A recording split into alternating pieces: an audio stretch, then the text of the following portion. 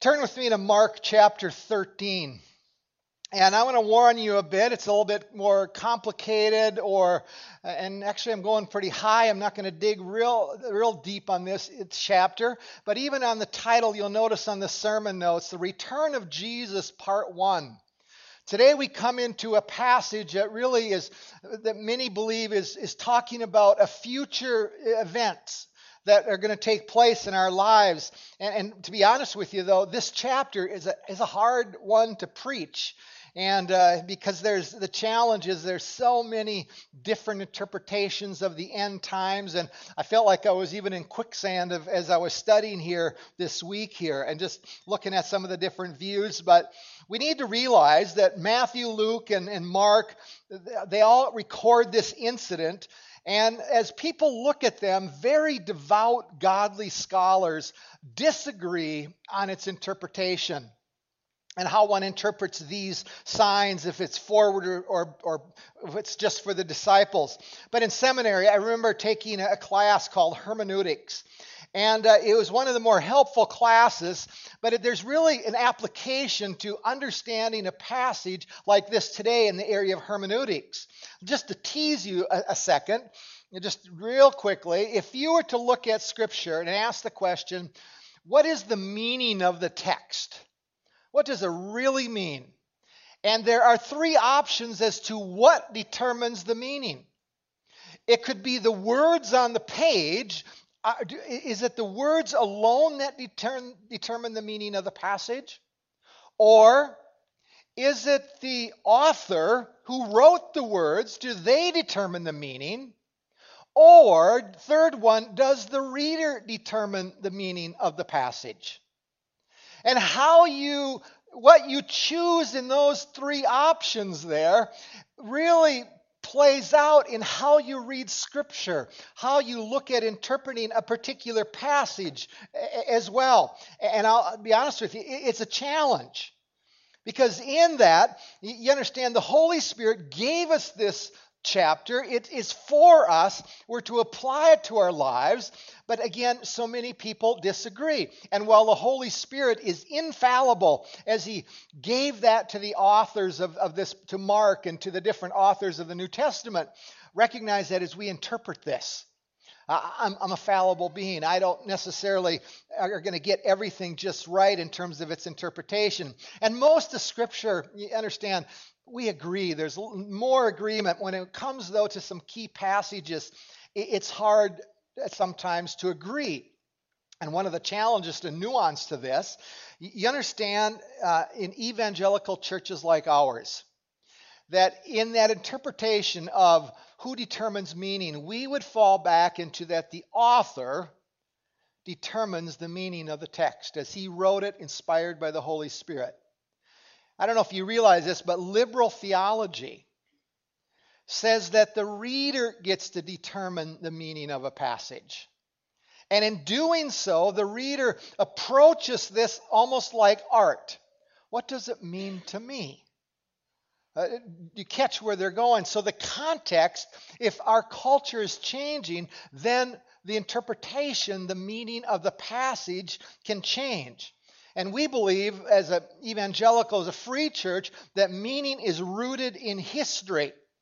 And that it's there in stone, that God has inspired it. And we dig at the application, but its purpose is really in stone. So today we come to this question, though. When will Jesus return?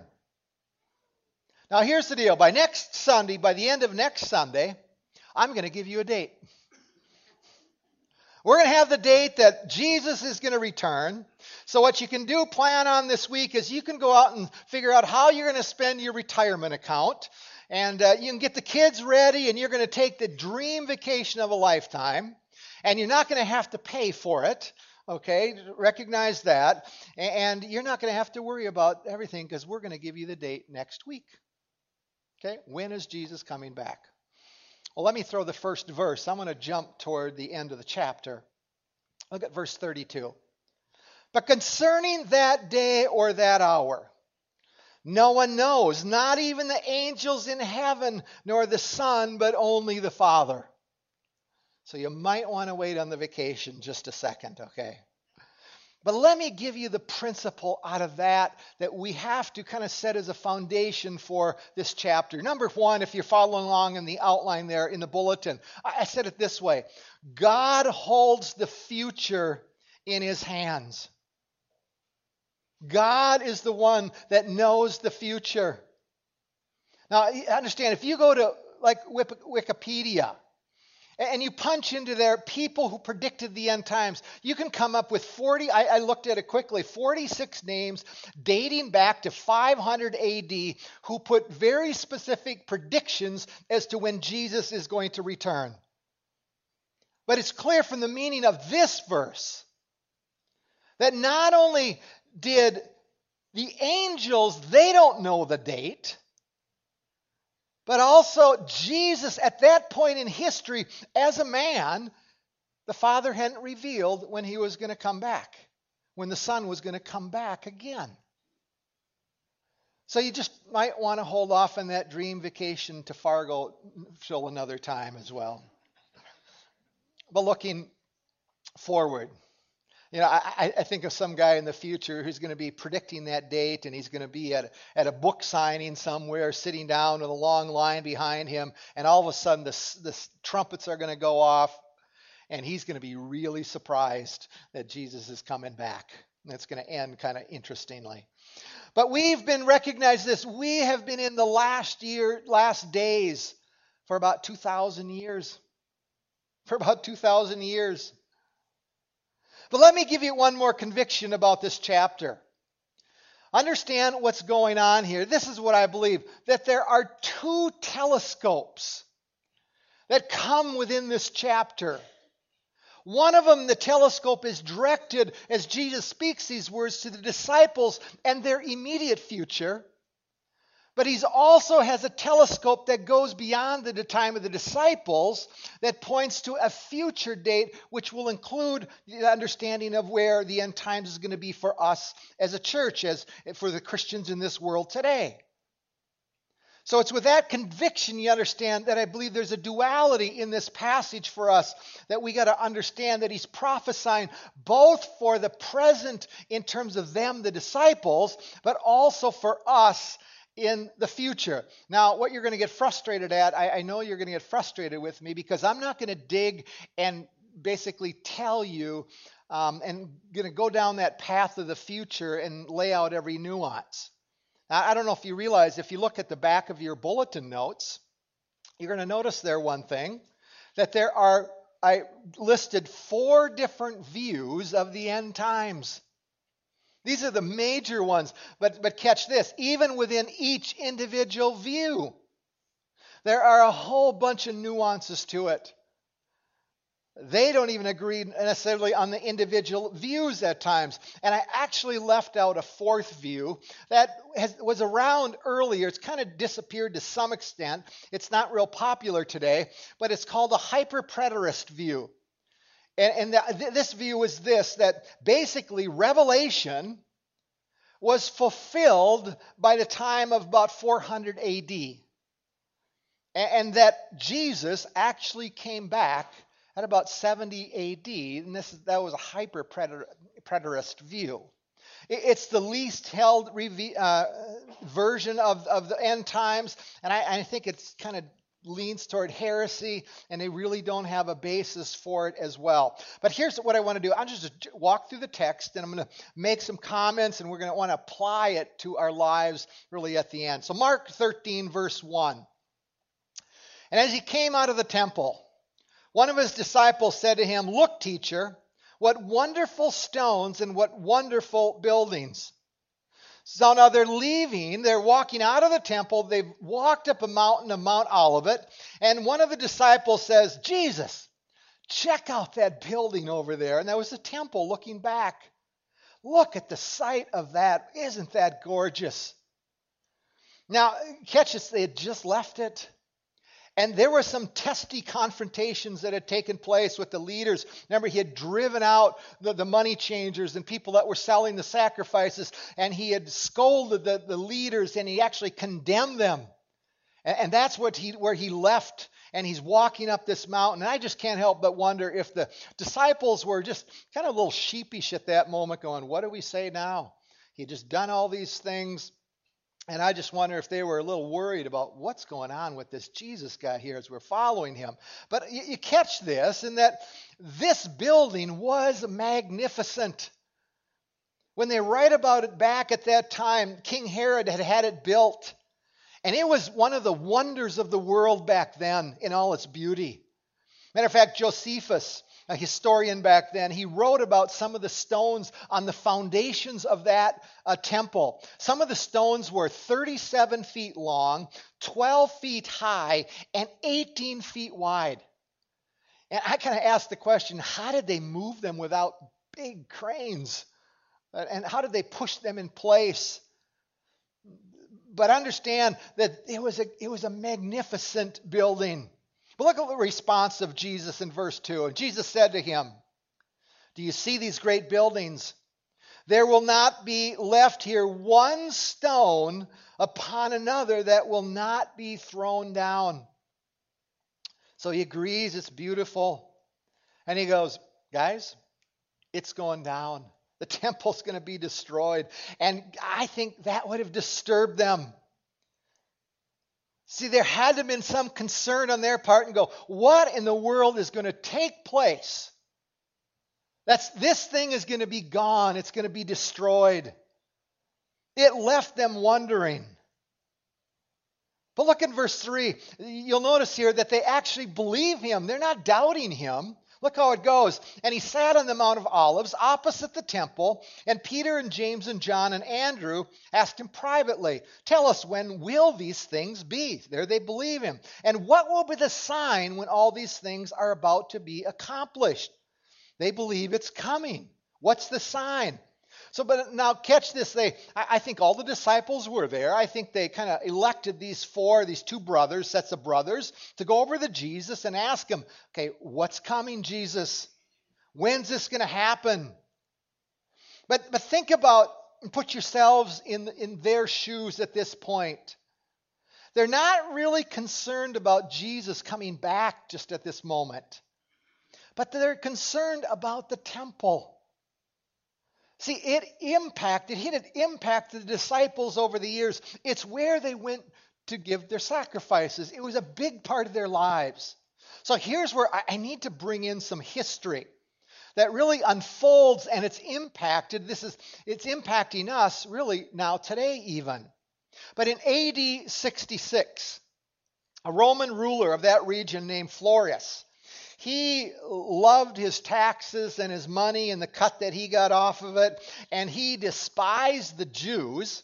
And when tax revenues that were supposed to go to Rome weren't up to the standard, what he would do, and this one time what he did is he went into the temple and he began to take their silver out of the temple.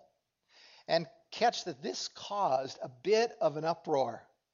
And a minor rebellion broke out. And this was AD 66. And remember, Rome was controlling Israel still at the time. But Florus sent troops into Jerusalem. And those troops killed 3,600 citizens of Jerusalem, Jews. And that set off a bit of an explosion that kept growing. And a full-blown Jewish revolt ended up happening. Now, this had been simmering for a long period of time. But the Jews then, a bunch of Jews, went to a place called Masada. It was overlooking the Dead Sea. And the Romans had built this fort up overlooking this sea. And these zealots, these zealous soldiers, ended up going in there, attacking the Roman army, and they slaughtered the Roman army. They wiped them out. And in the meantime, that event helped gain confidence with the people of Jerusalem and courage. And they responded by turning around and began killing the soldiers that were in Jerusalem. And all of a sudden, a full-blown rebellion is taking place. So what Rome did is they sent 20,000 troops from Syria. And they ended up going to Jerusalem and starting a siege around Jerusalem that lasted for about 6 months, but it actually failed. See, what they would do is they'd siege and wait, and hopefully they'd be getting hungry and discouraged, and then they would rush in. Well, the end result was about 6,000 soldiers of the Roman army were killed, and they ended up backing away. Rome hears about this. Now, Nero is the emperor, and the Senate there, along with Nero, they voted. At that point, they looked at this little nation of Israel is causing so much trouble, and they said this: let's wipe them off the face of the earth. And so Nero sent a man named Vespasian.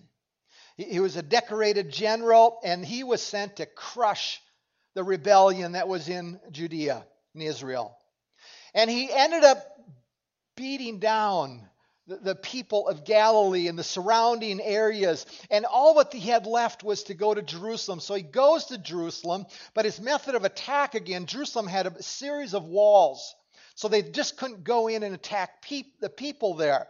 And so what they did is they just set up camp, and they began to wait them out. They cut off all the whole food supply, and they just laid siege to the city. Funny thing happens in Rome. Nero dies. Vespasian gets called back to Rome. He's appointed the new emperor, and his first act was to appoint his son Titus, a man by the name of Titus, to take over the war in Judea. But the siege continued, and it was working because it caused great difficulty within the city. People were starving. There was no food. People were starving to death, and they were deeply discouraged. And eventually, with their state weakened, the Romans rush in, they break through the outer walls, and they come and they begin running after the soldiers of Israel, and they push them back to the temple. And it was there that was kind of the final stand, and the Romans win that battle and basically annihilate the army of Jerusalem at that point. And it was at that point that the soldiers were so angry at the Israelites that they decided to destroy the temple. Now, many believe that Titus actually did not want them to do that. But the soldiers went ahead, and they slaughtered all the people, and a lot of them were put into slavery at that point, and the temple was torn down and burned. But that temple being destroyed marked the end of the Jewish state of Israel until 1948. No more Israel. And you understand, it radically changed the way the Jews worshiped. No more place to sacrifice. Well, what they did to accommodate is they began to make up new rituals that were centered around the synagogues and the homes. So it changed the way they worshiped. Now, what about the Christians back then? Because they obviously started in Israel and Judea. And most of them were out of town when this took place. They had been driven out really years earlier. But the ones that were left actually were written about.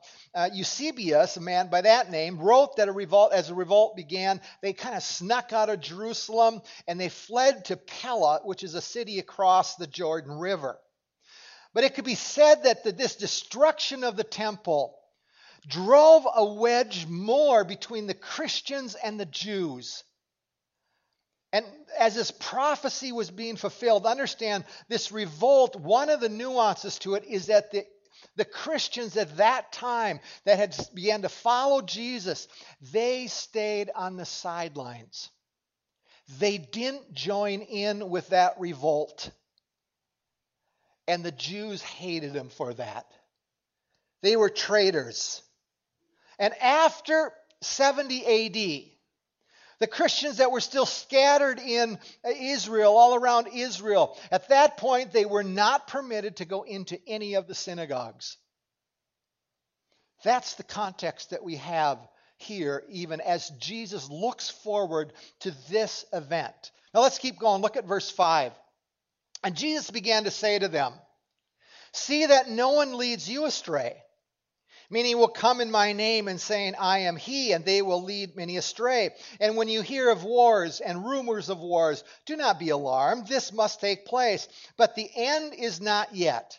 For nation will rise against nation and kingdom against kingdom. There will be earthquakes in various places. There will be famines. These are but the beginning of birth pains. Now here's where I need to point something out. These verses are often used when this whole section, these few verses, to point to a future coming or a tribulation that's going to be coming for the church in the future, if that's a particular with the pre-trib view. But here's where I got to maybe burst your bubble just a little bit. It says wars and rumors of wars. But he adds these words, do not be alarmed. Okay? And then the next phrase, this must take place, but the end is not yet. See, and the beginnings of just birth pains. See, we look at our culture and what's happening around us, and we think at times that, you know what, Jesus must be just right around the corner. And I got to tell you this, which may be a bummer for you, going, it could be another 1,000 years. It may not be in our lifetime. And as you look forward, look at what Jesus keeps saying. Look at verse 9. But be on your guard, for they will deliver you over to councils. Now, they is one of the debates here. Is this the disciples, or is this going to be the future within the church? And you will be beaten in synagogues, and you will stand before governors and kings for my sake to bear witness before them. And the gospel must be first proclaimed to all nations. And when they bring you trial or deliver you over, do not be anxious beforehand what you are to say, but say whenever it is given to you in that hour, for it is not you who speak, but the Holy Spirit. See, here is Jesus. He's pointing obviously the future of the disciples. But again, it's this idea of two lenses, two telescopes. Does he go beyond the disciples? Is it going beyond to the church today? So that's the pondering that we have to ponder and really try to figure out. But I do believe this, that the words that are spoken by Jesus, it applied to disciples as well. It must have, because we'll see that a lot of it really did come true. So you kind of go, okay, Ken, you're just leaving me confused. And that's probably my goal a little bit today, is to leave you confused, that you're going to have to study on your own just a little bit more and come up with your own thinking on this. But look at verse 12. And brother will deliver brother over to death. And the father his child, and the children will rise against his parents and have them put to death. And you will be hated by all for my name's sake, but the one who endures to the end will be saved. But when you see the abomination of desolation standing where he ought not to be, let the reader understand, then let those who are in Judea flee to the mountains. So is this the shorter telescope, or is this the longer one to a different time? Is this the rapture, if that's where you're at in tribulation? But understand this, if you're post-millennial or you're amillennial, this would say that the disciples, this was pointed only to the disciples. And they would say that the plain meaning is the plain meaning. So here's where I got to say this. We have to be careful by becoming dogmatic. And just saying that our view is the right view and everybody else is heretical. I think we need to be very careful that. But if you've done any study into this, it's very possible that the whole idea that the abomination of desolation could be to a future event. There's going to be a 7-year peace treaty that's going to be signed between, it says, Israel and the world, a world ruler, the man of the lawlessness, or the Antichrist. But even here, I want to jump back and be fair, because Luke defines this term a little bit to some degree. Listen, I don't have it on the screen, Luke 21:21. But when you see Jerusalem surrounded by armies, then know that its desolation has come near. So you understand, that is going on. It will be going on for the disciples. He's describing the armies that are going to come around Jerusalem. Let me keep going. Look at verse 15. Let the one who is on the housetop not go down, nor enter his house to take anything out. And let the one who is in the field not turn back to take his cloak. And alas, for women who are pregnant and for those who are nursing infants in those days. Again, the question, is that which I just read, was it for the disciples, or is that for a future time? Now, here's where I point, historically, I got to be fair and point something out here. I'm pre-trib, rapture pre-trib, and that's really, for the most part, where our denomination stands.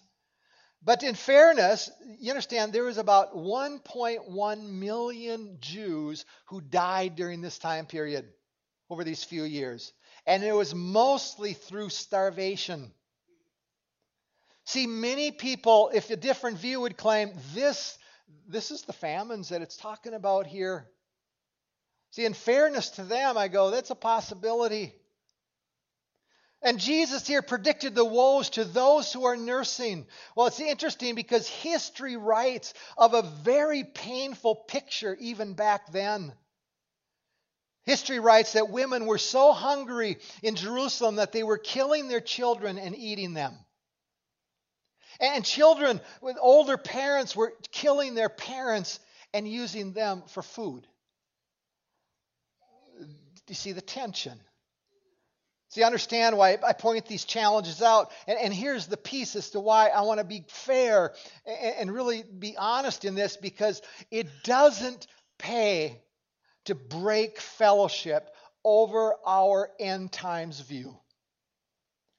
Because I suspect even in this room here today, a number of you believe differently than me. And I want to go, that's okay.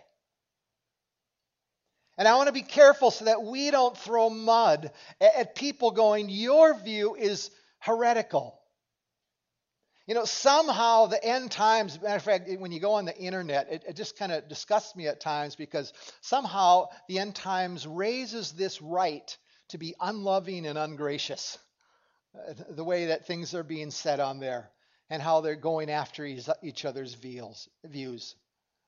But here's, I think, the point that we miss. Irregardless of which view that we have at the end of time, the real issue is this: Christ is coming back.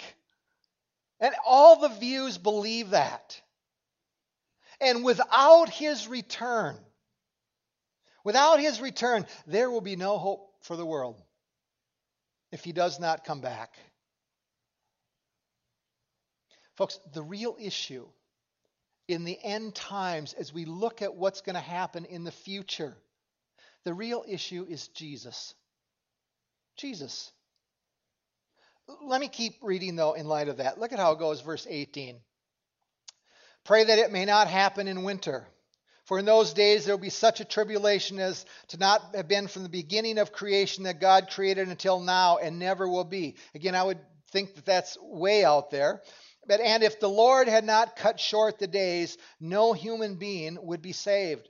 But for the sake of the elect whom he chose, he shortened the days.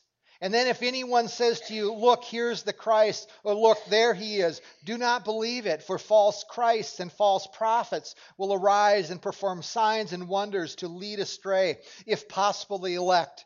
But be on guard. I have told you all these things beforehand. Now here's where, again, I gotta jump ahead just to make this statement. Look at verse 30. Truly I say to you, this generation will not pass away until all these things take place. Is that generation future that are in that tribulation, or is it the disciples? These things have to take place. See, and we got to catch this. I don't think he's trying to speak over their heads. But I think in part he's dealing with their stuff that's going to happen in their lives in the immediate future, in their generation, before they died. See, I think Jesus got it right. The temple was destroyed. History tells us that in the lifetime of the disciples. But he still mixed in the prediction that there's going to be something, his return later on. See, in the midst of his prediction of the destruction of the temple, Jesus kind of jumps in and said, oh yeah, guys, I'm going to come back again at some point. So I think the challenge is we look at a chapter like this and we kind of leave our heads, scratching our heads and go, okay, what is it? That's where you're going to need to dig in. Okay, I'm not going to tell you and walk through this. It would take us months to walk through this in a real systematic way. But here's the other piece for us, I think, that we need to remember. We think like the Greeks. Western culture like ours is a Greek mentality in the way we think. We go, if A, then B, then C. We're taught that way in school. But understand Jewish thought. They used at times circular thinking that wasn't linear like we think. If you think back over and over again, the prophets would be talking to a group of people and they're saying, this is what's going on right now. If you don't turn, if you don't obey, if you don't repent right at the moment. And then all of a sudden the prophet would all of a sudden go, speak about the Messiah coming. He'd throw in this prophecy that's looking way out there. And you go, did he just have a ADD moment at that point where he just went off on a tangent? No, that was more, understand, the Jewish way of thinking, they can do that and it's okay. They don't have an issue with it. And we tend to think that we struggle because we're so linear in our thinking. But I think it raises, folks, a critical question for us that I want to just kind of end here today with. Look at the question on the screen. Why did Jesus choose this moment in time to explain the second coming in conjunction with the destruction of Israel? So I'm coming back, but guys, this temple, it's going down. And here's where I think part of the answer is. And it's really, again, point number 2. Jesus was emphasizing to disciples and to us the radical sufficiency and the consequences of the cross. This was some intense symbolism that was directed at his disciples. The destruction of the temple reminded them that a radical change is coming.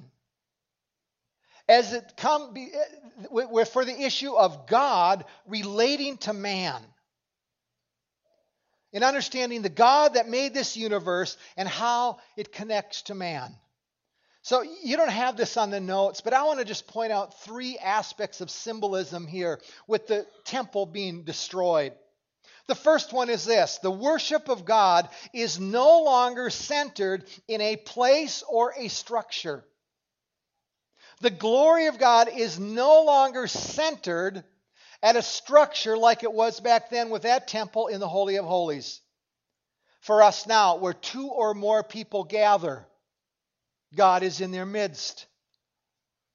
Now, let me give you a little secret of mine. I don't think I've ever said this before up here. I do not refer to this gathering, this place, this room, as a sanctuary. It's an auditorium. It's a place of worship. It is not a sanctuary. Theologically, it is not a sanctuary. God doesn't dwell in a building anymore. The temple was the last one where God dwelt. And the Romans burned it down. You understand what it means is that, folks, the sanctuary where God dwells, if you know Jesus as your Savior, it's in here. This is the new temple of the Holy Spirit, if you know Him. Let me give you a second one. The destruction of the temple destroyed forever any symbolism of need for sacrifices to atone for our sins. It destroyed forever the need for sacrifices. When that altar got destroyed, it ended. Something ended. See, one cannot today somehow appease God by bringing God something or doing something for God or doing a certain sacrifice for Him. For now, because of Jesus Christ, it has been done. No more sacrifices. The destruction of the temple, recognized it was a type of judgment on those religious leaders in Jerusalem because they rejected the true sacrifice. Behold, the Lamb of God who takes away the sin of the world. No longer in a temple. See, the temple represented the presence of God, the Holy of Holies, where the presence of God hung out. But see, even back then, there was a problem. Do you realize with the Holy of Holies? The average person couldn't go there. It had to be certain priests that would go there. And there was veils and walls that separated the average person from the presence of God. And folks, no longer does that exist. The temple is gone. It's torn away. Legend actually has it that some of the soldiers, they grabbed some of that curtain within the Holy of Holies and that they took it back, and Titus used it in his house for curtains in his house. Whether it's true or not, they don't quite know, but some of the early writings indicate that. So it was done. One more, number 3. Everything that the temple represented is now found in Jesus. See, this is more than just an event in history that the temple, the bullies came in from Rome and they went and they tore down this building. We read it like it's just history. And I go, that's really not accurate. Understand this, God was orchestrating human history to uphold the claims of His Son. The Father is declaring that now Jesus is enthroned. The temple is dethroned and brought down. No more temple, no more bringing of a sacrifice. Now you go to Jesus who sits on the throne. I thought of Colossians 2:9. For in Him the whole fullness of deity dwells. He's the one that we worship. Now let me end with this. We want to always ask the question when it comes to the end times as to when. When is the end times going to come? And I think this. I think it's the wrong question. It's the wrong question.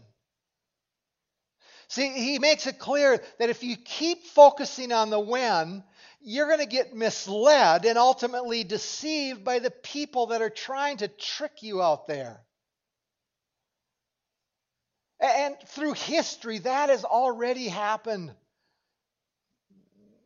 Hal Lindsey, growing up at my time period. It was going to come and no. Everybody got worked up. See, I think the challenge is not when, but the issue is who.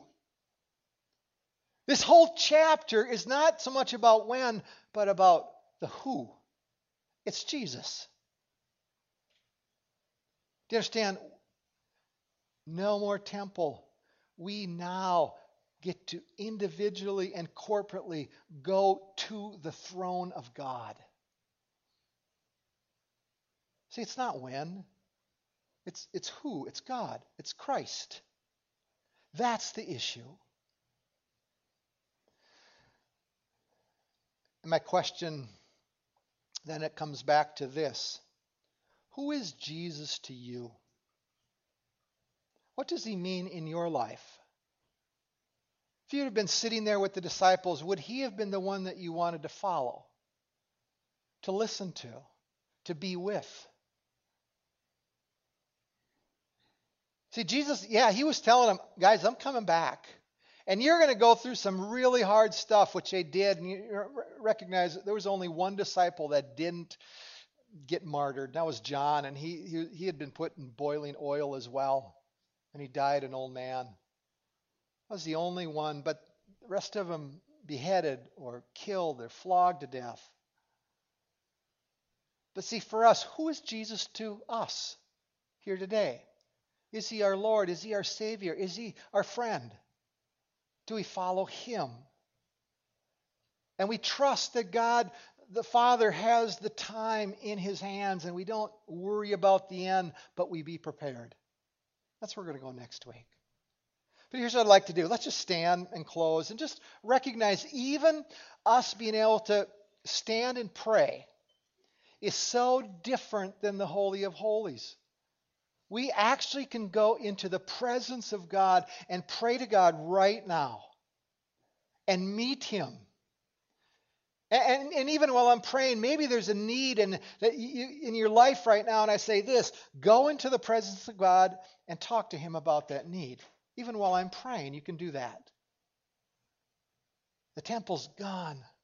We get to go to God for ourselves. Let's do that.